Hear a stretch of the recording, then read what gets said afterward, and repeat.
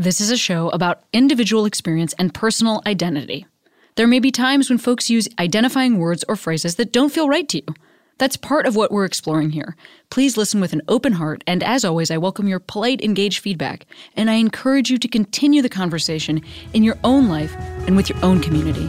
Welcome to Query.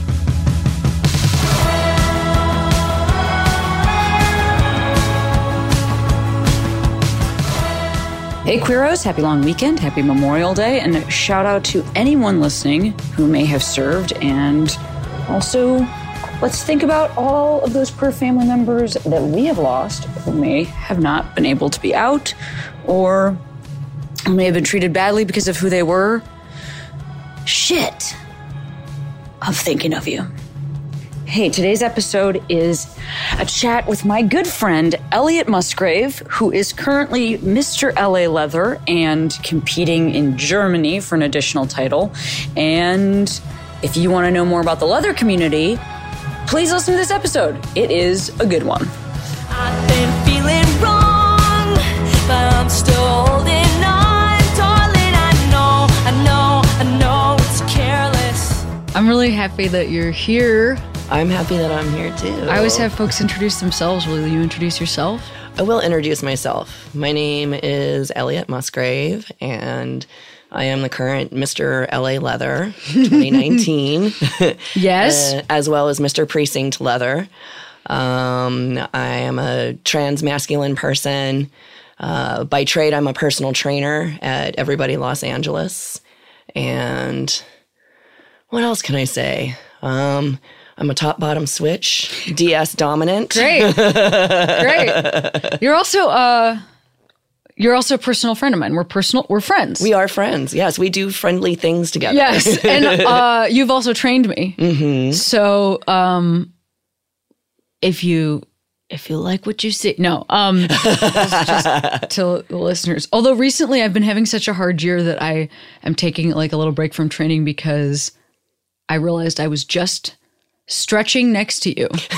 And then I thought, you know what, bud? Is it possible we just save these sessions for a time when put a pin in this. When I'm not just stretching next to you? Yeah. But one thing that has been really different for me about spending time with you in like a sort of athletic and like body's strength place is that, I was like a big jock.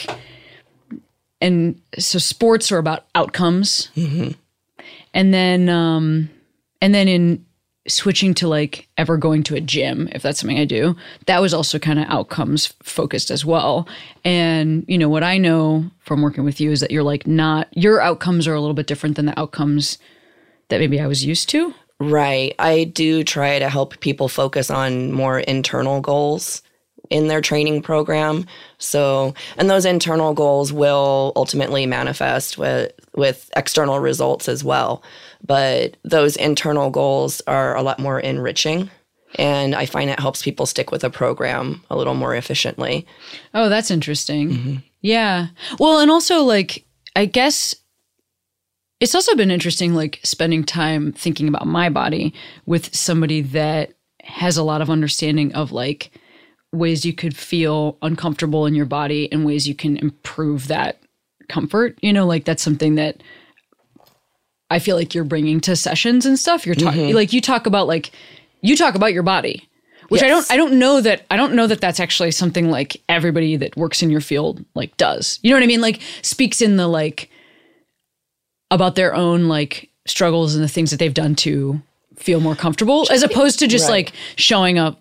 Like, as opposed to just like flexing a bicep. Do you know what I mean? Like the difference there? Well, also, I mean, we as queer people have a different culture surrounding our bodies and the way we think about them, the way we talk about them, the words that we use, the relationships that we have with our bodies is very different. So that's one thing I appreciate about the space that I work in is I get to be there as a queer person, work with other queer people, and we get to really connect with each other on that level. Yeah, maybe we could even just talk about the gym that you work at also, because I think there's like some specificity to that I've never experienced before. But you work at a place called Everybody. Correct. Yeah. And it bills itself as a radically inclusive wellness space.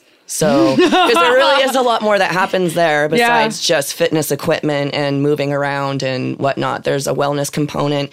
There's a community component. Art and culture is also a big part of the space as well. So it's a very holistic space to be in. It's wonderful. It's also like a gym where when you walk in, I can't remember what it's on the wall specifically, but it's literally like it's like we protect all of our clientele and like trans bodies welcome here and like all these things that like literally that's not on the wall like any gym. Like I just mean literally it's just like blank walls or it's like push. You know, like there's like there's two other it says like discrimination of any kind will not be tolerated. Like welcome. Yeah. You know what else is funny? Even as you said that, I'm realizing I love the idea of our community not tolerating something. Because, like, tolerance was a word that I heard. I feel like we hear about this a little bit less, but people being, like, intolerant of, like, as if that was just, like...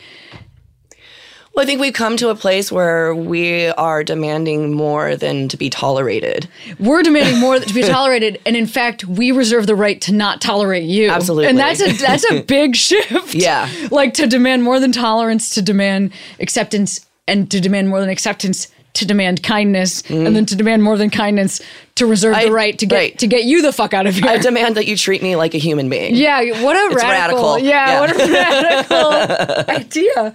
But you haven't always worked at everybody.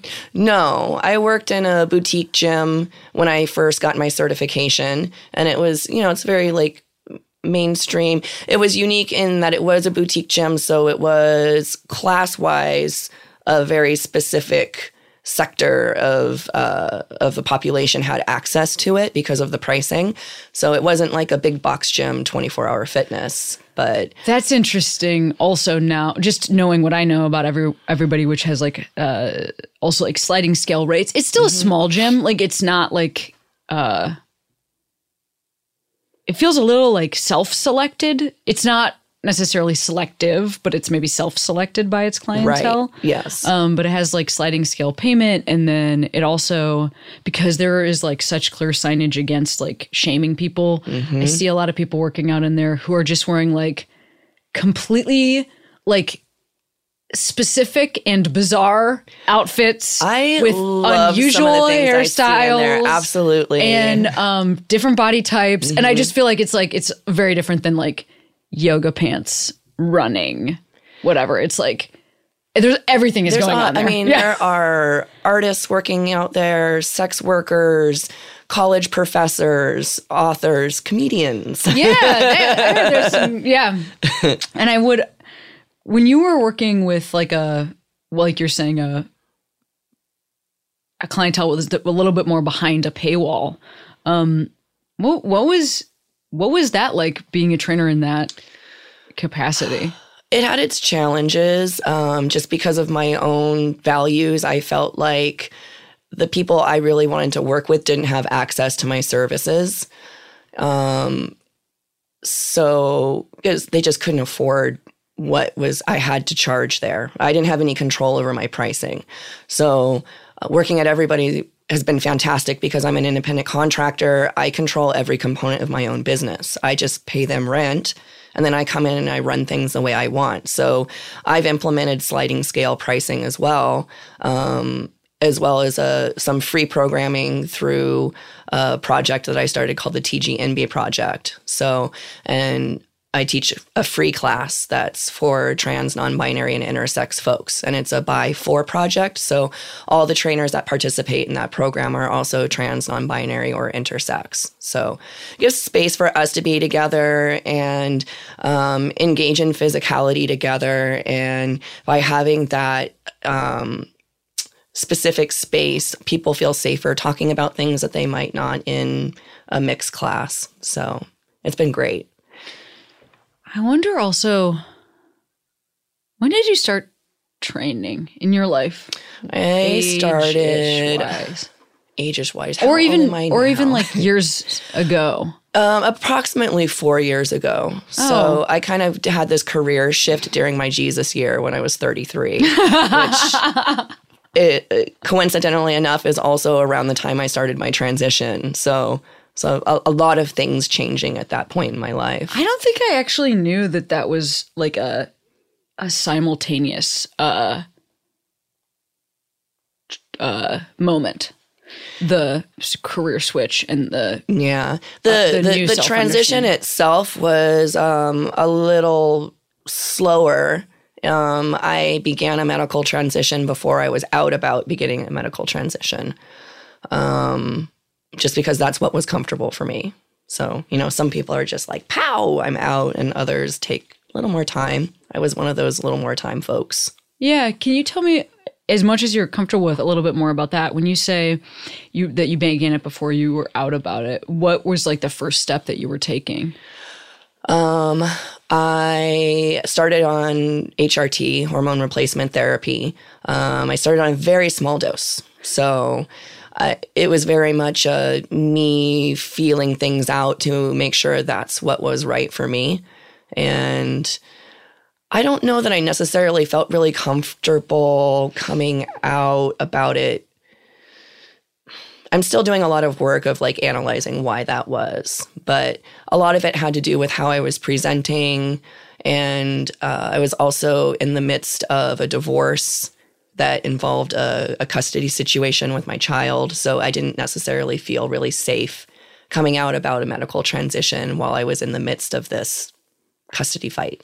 Yeah. I mean, that makes a lot of sense. Yeah. I mean, also, who did know at this time? Did you have my partner, Pony knew, and a couple of friends. I had a couple of friends that were very observant and kind of noticed some of the early changes and asked specifically, like, hey, is this happening? And it's like, oh, yeah, it is. So wow. I mean, I feel like, well, first of all, I mean, there certainly is no path that's like, this is how you do this or have to do this. Right. And that's one thing I try to tell people all the time. There is no right way, finger quotes. I'm doing finger quotes because we're radio here. Yeah. There's no right way to be trans or to go about your transition. There are so many trans people that never pursue a medical transition for various reasons. Either they have a health condition that prevents it, or they just don't want to. And that's valid. Their identity is valid.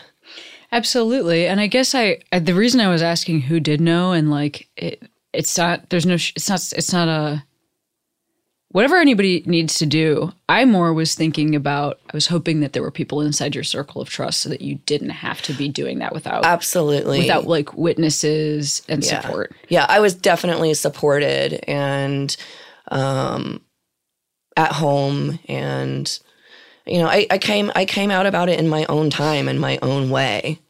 And we have to make space for people to do things on their own timeline. Yeah, that's right. And also that you were partnered and then going through this transition is something that I am trying to think if just on this podcast, like certainly that exists in the world, all tons and tons of times. I'm wondering if that has been true for anybody I've spoken to so far. I think that you might be the first person that has been their scenario. Right. And the reason is because frequently a relationship does not survive a transition. Yes. It's in my experience of the people in my circle, it's the exception to the rule. And there was some fear between, with Pony and I of like, what's going to happen here? Because it was also early in our relationship, and a lot of things change for you in regards to what you're attracted to and what you want as you move through a transition as well. I said yes when you said that, like when you were like, a lot of times a relationship doesn't, and I said yes, but I am realizing that that's something as a community we really don't talk about. And in terms of like, I think what is portrayed to the outside world, I think it's something that's not like, it's not escaping our community, and it's not within our community. I think both places, the thing that's being portrayed is that people stay together. Yeah, I think part of the reason why these relationships don't tend to survive these transitions as well is because of a lack of dialogue around support for the partner.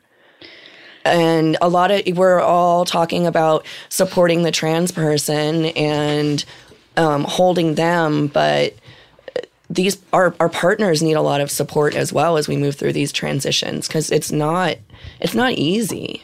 Did you know that at the time? Like, is that something you look back at hindsight and you're like, that person needed support, or did you know in real time?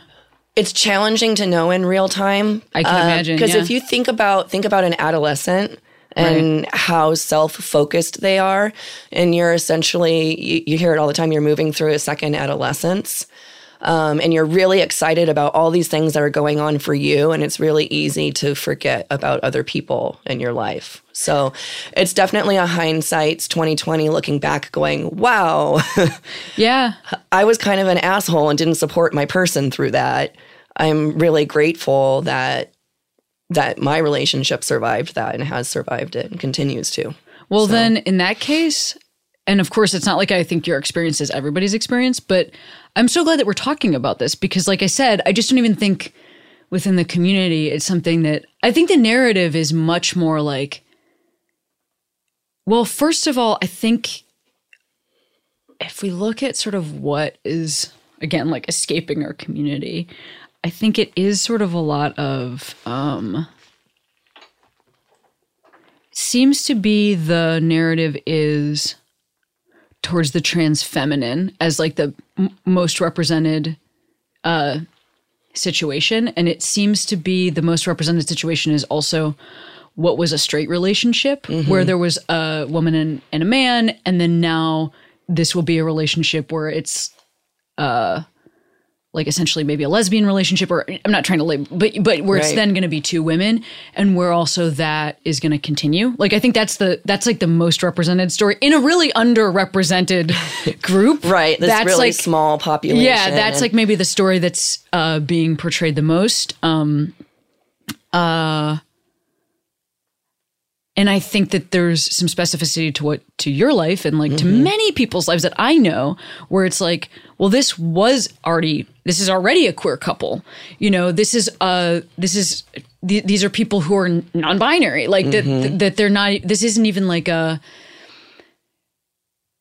isn't a fully this side of the fence to fully this side of the fence thing going on. I like to describe most T for T relationships as like a layer cake of gay. Like you don't really get gayer than a T for T relationship, because it doesn't matter how you dissect it, it's gay. and I think just to make sure that other folks that are like listening that might like what you're talking about is that you are a trans person and you are partnered to another trans person. Correct. Yes. Yeah.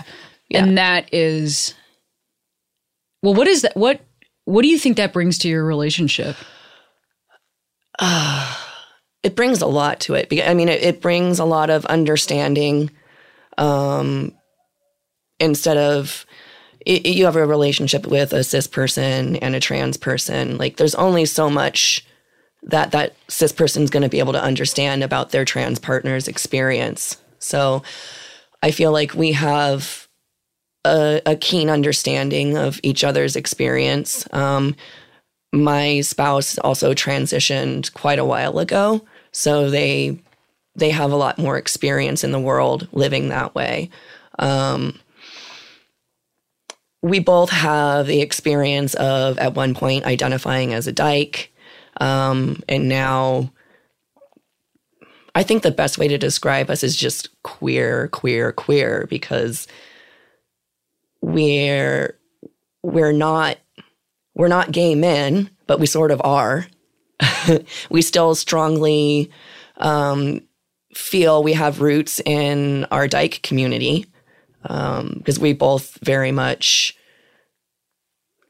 value our ties to that experience and the bonds that we formed with people in that community, and we hold on to those friends still.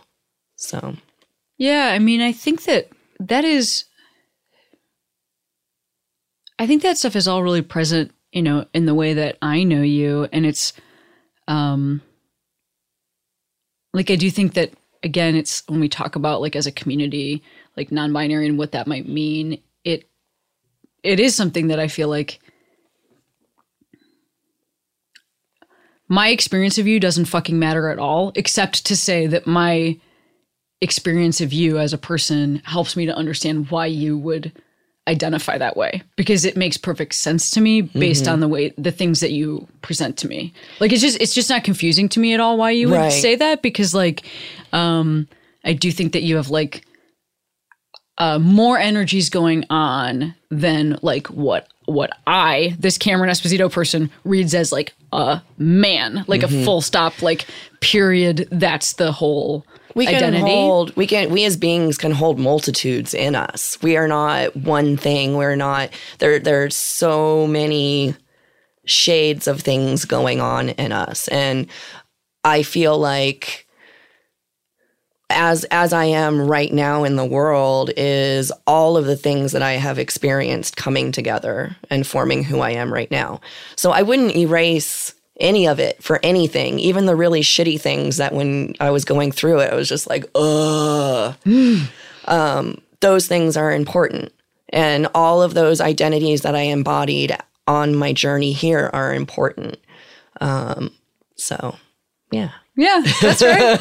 Fair enough. I mean, also, well, actually, here's a question that I don't think I know based on what it's something. How are you read in the world? And then I'm curious about how your relationship is read in the world. I mean, I have my perception of how I'm read, and I don't know if that's always What do you accurate. think it is? I feel like I think that sometimes I just confuse people.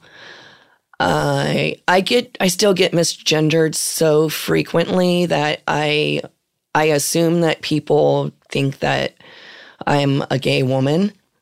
But so much has changed in my world since winning a leather title and being much more immersed in cis gay male space. I mean, I was already in that space. I was just very invisible in that space. And now all of a sudden, like, I'm very visible. And everybody wants to know me. I had such a huge smile on my face. Yeah, I think maybe before I go into the second part of that question, I just want to, like, live in that moment for a second. I got to come see you win your title. You did, I know. I was so happy you were there. I was so happy I was there. I was screaming my head off. I was basically bursting into tears. I couldn't believe it. I was just so proud of you. But I had never been to a competition. That's the word for it, right? Contest. Yeah. Okay. Just don't call it a pageant.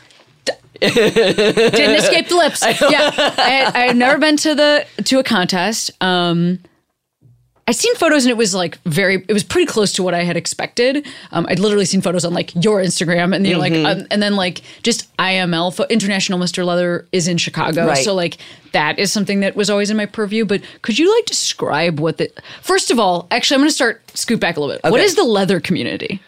Oh, what's the best way to describe the leather community? The leather community isn't one thing. So, like other sectors in the queer community, there's a lot of layers to it. So you have the women's leather community. You have the men's leather community. You even have straight people that participate in leather. You see that a lot more in the women's community than the men's community, but it does happen. So what are, like, I guess then maybe an easier way to say this is, like, what are some attributes of the leather community? Like, let's talk about clothing. What are people wearing? So not just leather. There's also neoprene as a thing. You have rubber as well, which kind of falls under that leather community umbrella. Typically, and it depends on the season and the theme. There's a whole, like, uniform world that I'm not necessarily involved in, particularly just because it's very expensive. Yeah, and by uniforms, you're talking about, like, it looks like a cop uniform, or it looks like any kind of uniform you can imagine. And it varies. Some of it is very true to what it looks like in real life, and then some of it is an exact replica in full leather. So And then the leather stuff that you're talking about, like right now, what is that? Like a harness suspenders? yeah, this is a shoulder harness that attaches to my pants. You got a shoulder harness on that attaches to your pants, and you wear a leather jacket here, and you have like a little leather hat. Yeah, that's like, my. what is this called? This kind of hat? A mirror cap. Yeah. Okay. Yeah. And typically we would call that our cover. So, Ooh. yes. Cool. And so you're gonna and then like boots. Boots Are a big thing, a big part of it. Yes, boots. Or leather pants. a Leather big part of it. pants. Or what's a downstairs harness called? Like a hip harness. Or because also there was a lot of it's a you're thong. talking about the jocks. Yes. Yes. That's the what it jocks. is. So, and the jocks are sometimes made out of fabric, sometimes out of leather. And so people are like putting on these outfits. They are going where? Bars. Some groups have camping trips, clubs, parties, warehouse parties, play parties, picnics. And it's just like a group of people who are all like, we appreciate this self-expression / what else is happening at these places? So there's play. There's BDSM play. And not everyone who is involved in the leather community is necessarily a player. There are people that enjoy playing but aren't part of the leather community. And can you so many describe, like, what does the word play mean in this context? So I use play in the context of BDSM play. So Which means like... it depends on what you're into. There's so many different things. But flogging, spanking. And flogging is like, okay, so spanking is like with a hand? With a hand, with a paddle. And then flogging is like with a cat of nine tails or whatever the heck that's actually called. A flogger. A flogger is the word. Yeah, there's also cat of nine tails are also a thing. Okay. So, but flogger, it's like that fringe that's all rolled and then goes up into a handle. So it's a lot of, they're called falls. Got it. The tails are Got called it. falls. And okay, so like that's going on. And this is happening sort of like, I don't want to say publicly because that's not the word, but it's happening like Sometimes in the space. Correct. Sometimes it is privately. very public and it can be private. So there are private dungeons and there are private parties. Typically, if you go to a leather bar on a night that is a leather event, you're going to see some demos or tasters. So a demo is basically the top and an established bottom engaging in a scene together. If it's a taster, that means that basically anybody from the bar can come up and negotiate with that top to participate. Oh, wow. Yeah. I love this. Yeah. I love that. So this is a community that like you found when? So I have a kinky father. Ooh. Yes. So, and that's not my daddy, but my actual biological father is kinky. And so I was exposed to some of this stuff at a very young age, just in that these things were around the house. So I was a very sneaky child, so I was very good at getting my hands on my father's magazines. Got it. So I, from a young age, was reading articles and looking at photographs of these things. I was very drawn to it at a young age. I didn't start participating. I started playing around with it a little bit in my 20s, but I didn't really have access to the community to really explore it further or find a mentor or partners, whatnot. Around the time that I got together with Pony is when I was really able to dive into the community because Pony was obviously very involved in the community. So that sort of facilitated me actually being able to really dive in and explore, learn what I liked, learn what I didn't like, play, and meet folks. And when you were talking about like the whole reason we started this part of the conversation, you were talking about being around these spaces where there's like a lot of cisgender men. And that's something that you've spoken to me about, like just as humans, as friends and stuff.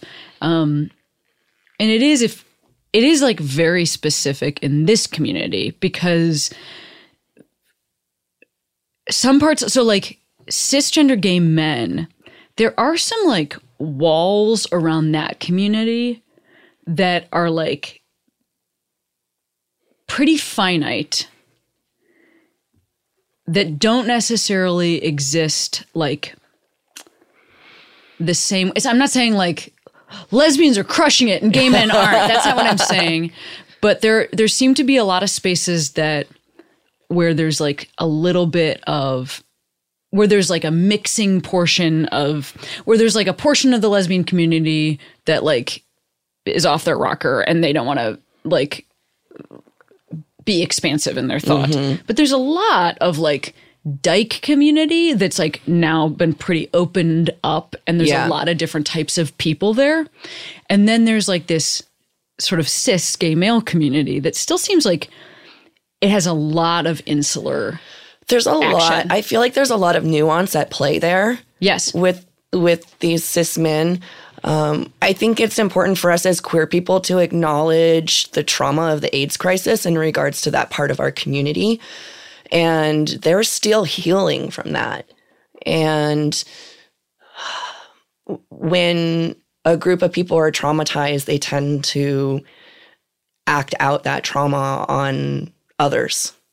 I have found, I came in after I won my title with my hands up, ready to fight, thinking I'm going to have to defend my space here. I'm going to have to defend that I belong here. And I was all amped up and ready to go.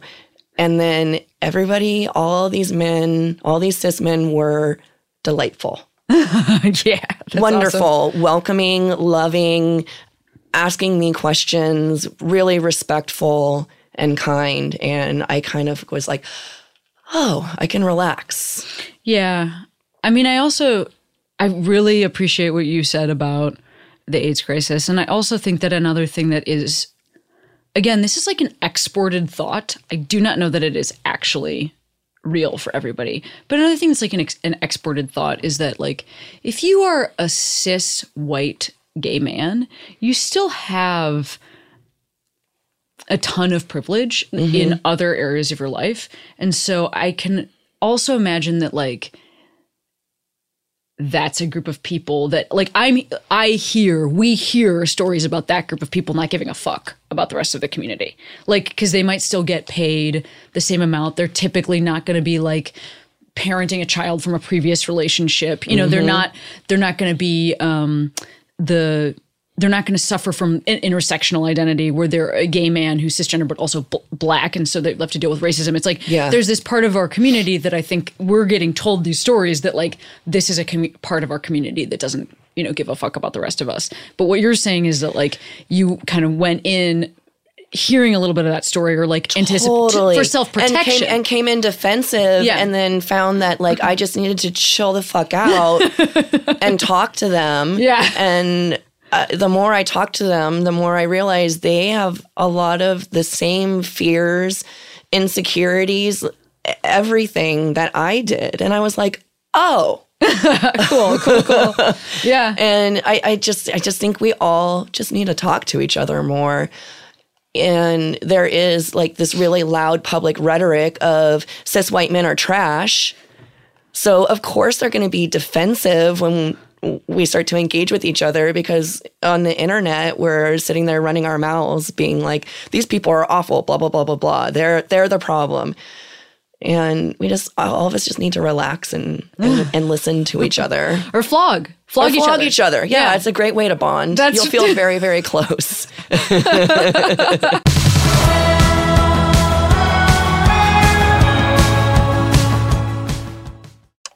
Back for another game. You know it. What's going on? Just one more week till Max Fun Drive. Hard to believe. It's been a heck of a year since the last one. We're now a worker-owned co-op. We raised $50,000 for charity last year. And we've added a bunch of awesome new shows. But do you think we're ready to do it again? Absolutely.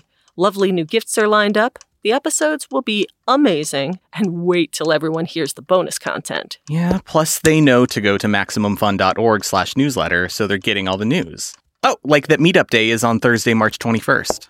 Then what's bothering you? Me? Oh, nothing. We're all set for Max Fun Drive to start on Monday, March 18th. I just didn't want you to see this coming. Check. What? Hang on.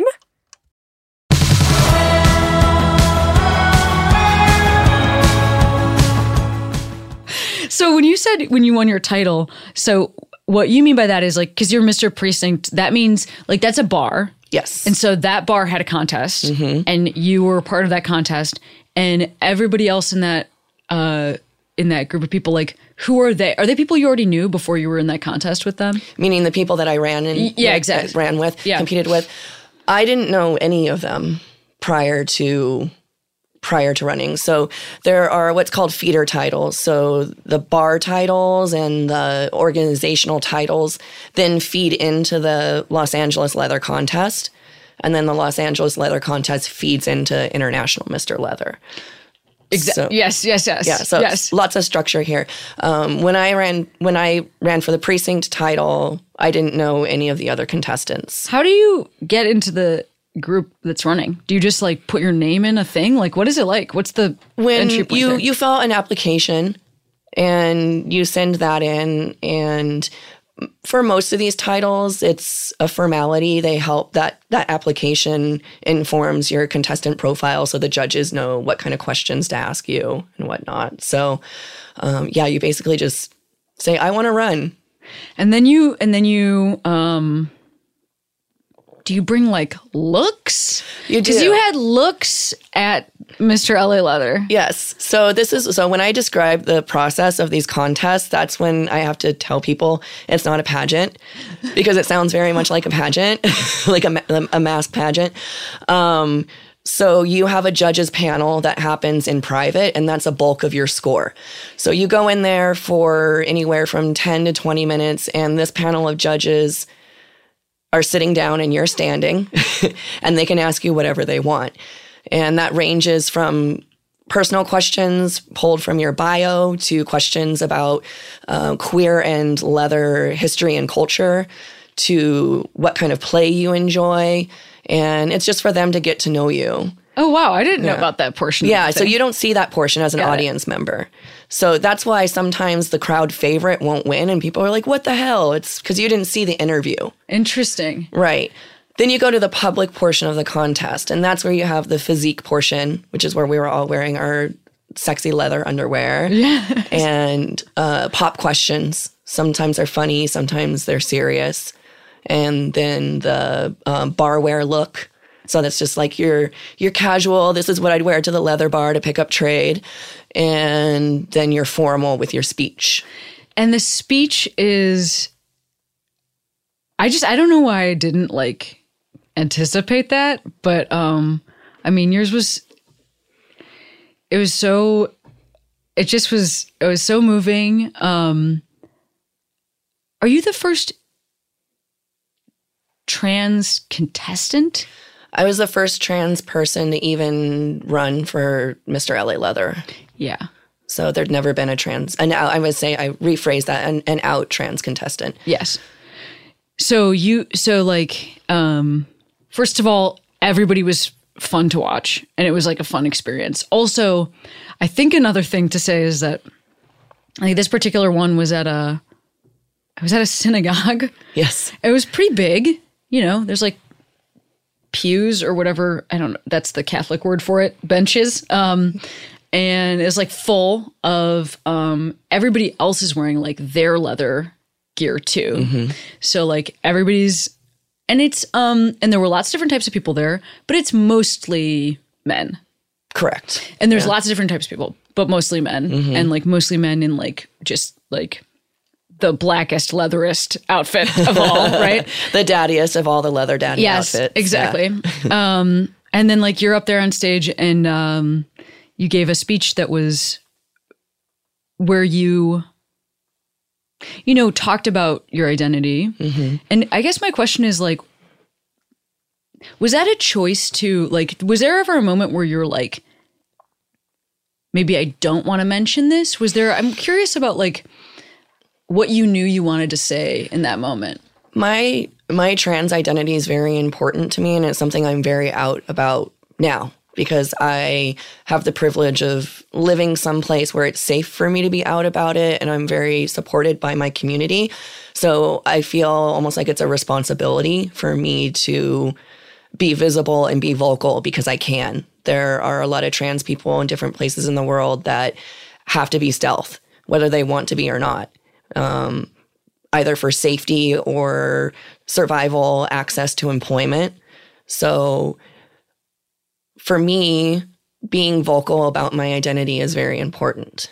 I also wanted to make it clear that I intended as part of my platform, if I were to win this title, to utilize this title to support the trans community in Los Angeles. It was a really awesome speech. Thank you. You got a standing ovation. I did. I was which screaming I was too at you. shy to turn around and look at. I know. I was screaming at you, turn around! Because you were exiting the stage and you got a standing ovation. And I think, something that I realized is that well, first of all, a lot of times in my life, I have experienced things from the stage and not the audience just because of what my job is.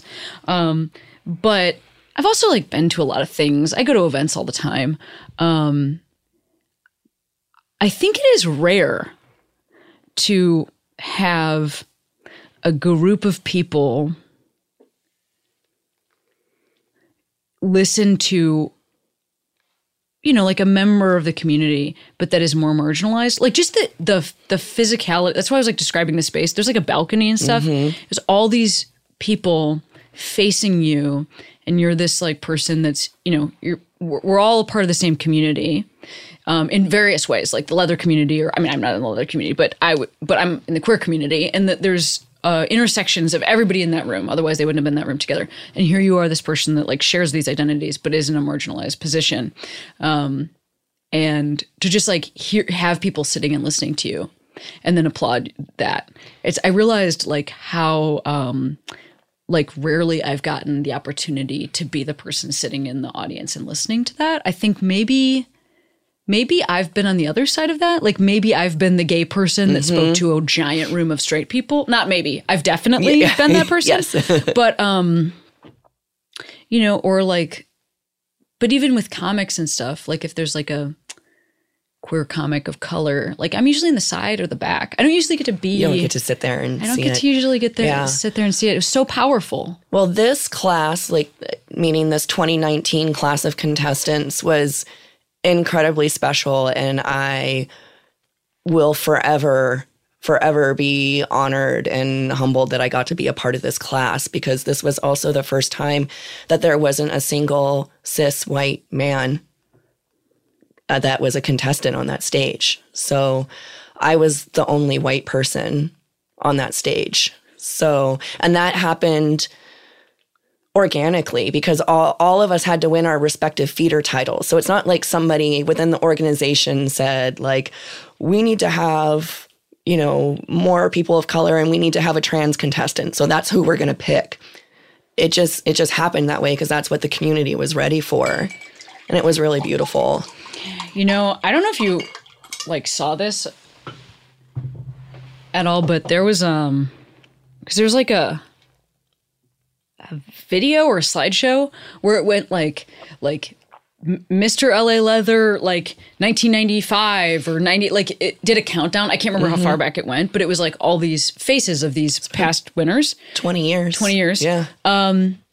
And a lot of them were in the room too, which was cool. They'd be people were that's them. But it was all the faces of the winners, and it was striking that it was white man, white man, white man, white man, white man, white man. And then it was maybe 3 or 4 years ago that there was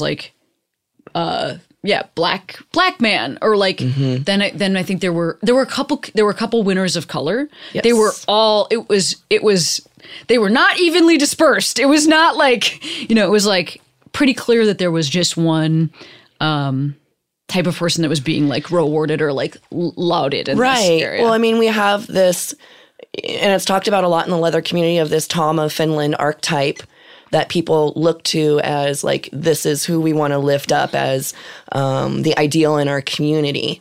And slowly the leather community is having more of a dialogue about representation, implicit bias, and flat out racism. So there was a great panel recently that was put on by the Avatar and a lot of the Onyx Southwest members as well, which is a leather organization for men of color. And just kind of scratched the surface on this conversation about race in the leather community. So, and there's a lot of healing that needs to happen surrounding that topic in our community. So I can't believe that you have that going on in the leather community, whereas in the rest of the queer community, we have completely figured this out. What a weird thing, I know, right? that you're dealing with this. I can't. Yeah. No, I mean, it sounds like I almost want to say like a reckoning, but that's not the right. It sounds like a catching up with ourselves that we need to do across the board. So not surprised to hear that it's happening in that community, right. Since, it's happening in the TV shows that make it on air. It's happening in the, whatever. It's everywhere.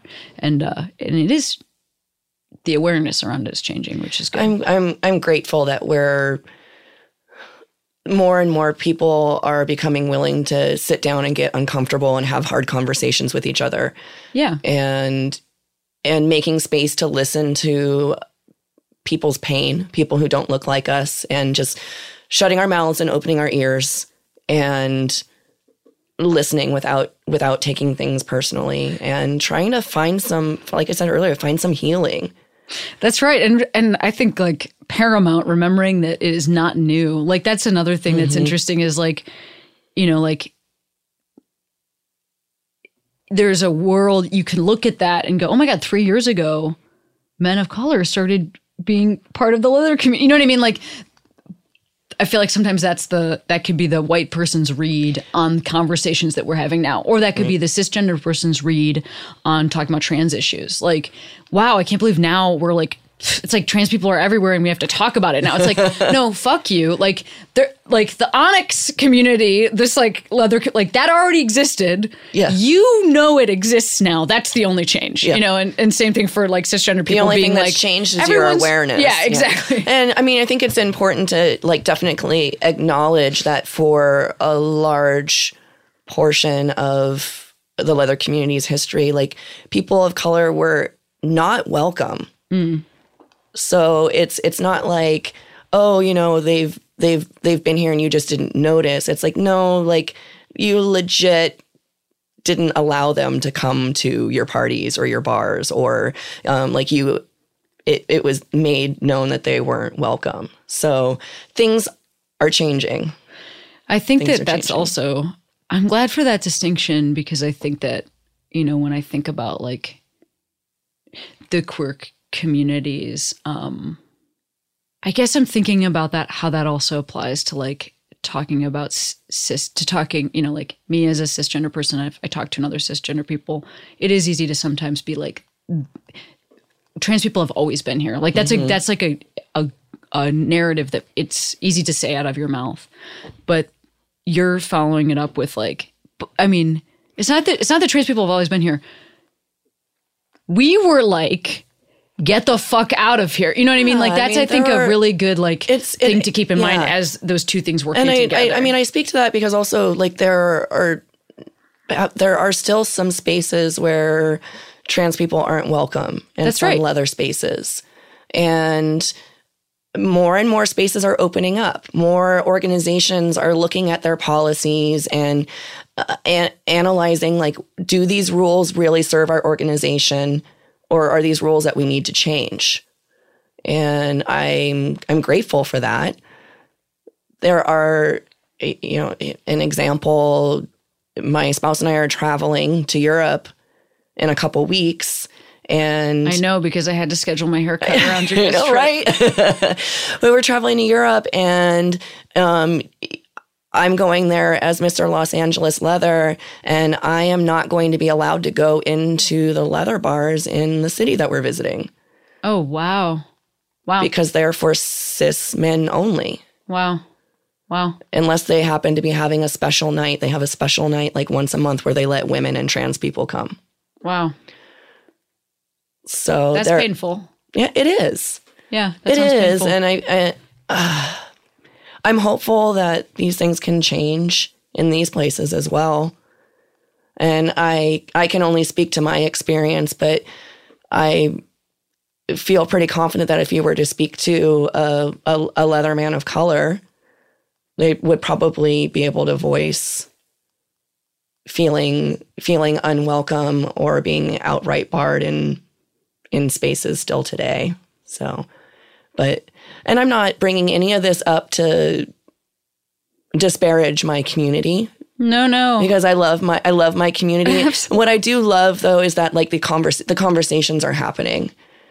Also, holding people accountable often means you respect them enough to think that they can hear it. Absolutely. So, I mean, absolutely. We can have these conversations and it's and it can be in that vein. It's with love. That's right. It's because I care very much about this community, that's right. Which is why it's important to kind of bring up the areas where we have an opportunity to be better. So you're going to Europe, and this is actually, it's like perfect timing because I wanted to come back around to this question, and we have just enough time to do it.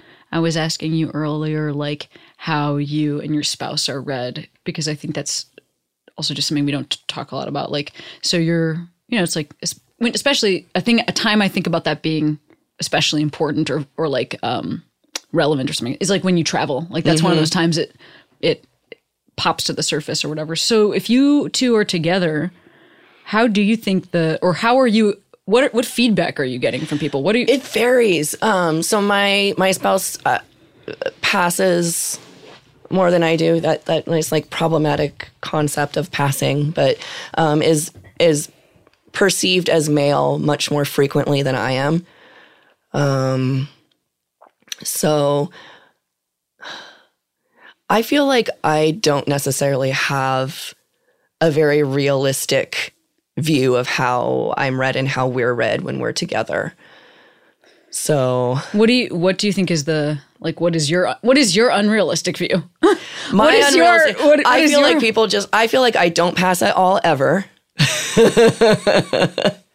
And a lot of that too is because I get ma'amed all the time. I get she'd all the time, and I've kind of had to just get myself to a place where I just kind of go, oh well. I'm honestly, I'm too tired to correct people most of the time. I just like let it go.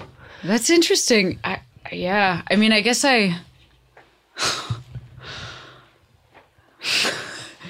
it's like the unfortunate, like if I'm using like gay dude tropes to describe you, like if I'm like, you're like a pretty boy, like you're like, you know what I mean? Thank you. You have like pretty, you have like a, and I guess it's like a bummer that makes that like particular part of your identity like causes confusion because it butts up. Do you know what I'm saying? It confuses me because like I will let like my facial hair kind of like shag out a little. I don't wear a beard because it's like spotty and weird looking on me, but I do like to wear a little bit of scruff, and I still get ma'amed. I don't understand that at all. I don't understand. But also like people are, that is very confusing that I have all the time. I believe you. Of course, yeah. I also had like my voice. My voice is a lot deeper today because I was yelling in a bar all day yesterday selling raffle tickets. Mm-hmm. So like I definitely don't always sound this deep. Mm-hmm. So I think my voice clocks me a lot, and my mannerisms. I didn't put down a whole bunch of arbitrary standards of gender expression just to pick up a whole new set. Right. So I'm very swishy. Yeah, I guess that's why I said the pretty boy. Like it's like, because there is actually like there's like an actual, I don't know. Or like you read, there's a lot of gay men that read in a similar way to you. Totally. And that's kind of what I'm saying. But also like people are constantly questioning the masculinity of gay men that read exactly. That way. So yeah. it's because if anybody behaves in any way that isn't like the pinnacle of masculinity, then that automatically negates all of your masculine identity. Right. So that's a deeper It's conversation. a whole thing. Yeah. That's a whole thing. That's going to be in part 2. Yeah, I love that. Well, actually, I guess just like, and I hope this isn't like, I think it'd be okay to ask, but you can tell me if not. Like, how does that feel if you like this is a person you love and trust and like your partner and stuff, and if they have a easier time walking through the world, and like, is that something that, how do you deal with that? That seems hard. What? Like that, there's a lot of other layers to that because my spouse is also a person of color. So I don't think that they walk through the world easier than I do by any stretch of the imagination, particularly since they transitioned from being read as sort of this scrappy brown dyke to now being read as a man of color, which for a lot of Americans is like, a man of color is like the scariest thing that they can imagine. So the assumptions that people make about them because of them being perceived as a brown man definitely does not make their walk through this world easier than mine. So yeah, fair enough. Yeah. I mean, I have a great deal of privilege that I move through the world with, and like to make sure that I acknowledge that. That makes good. It's annoying. Yes. It's annoying and inconvenient for me to be misgendered. Some of the ways that people treat Pony in juxtaposition with how that same person will turn around and treat me is, it's very sad, and it's kind of infuriating at times. And that's also one of the challenges of an interracial relationship. I can only speak from the experience of being the white person in that relationship, but it's given me a whole different perspective on the disparity of how people are treated in our country. Yeah. I mean, especially,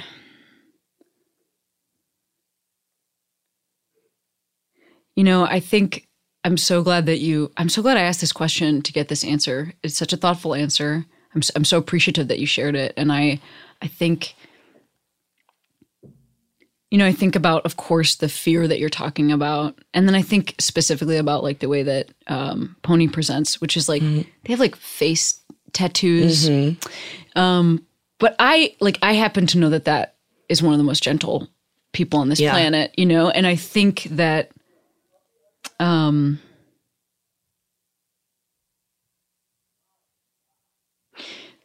the things that we can, as a culture, try to glean information from are sometimes just providing us with the wrong information. Absolutely. Like, obviously race is one, obviously. But then we're all functioning from this place of implicit bias that has been implanted in us from the time we were children, from the things that we hear, the media that we consume, all of it. Yes. And it takes a lot of time to undo all that bullshit. And it takes a lot of very deliberate internal work.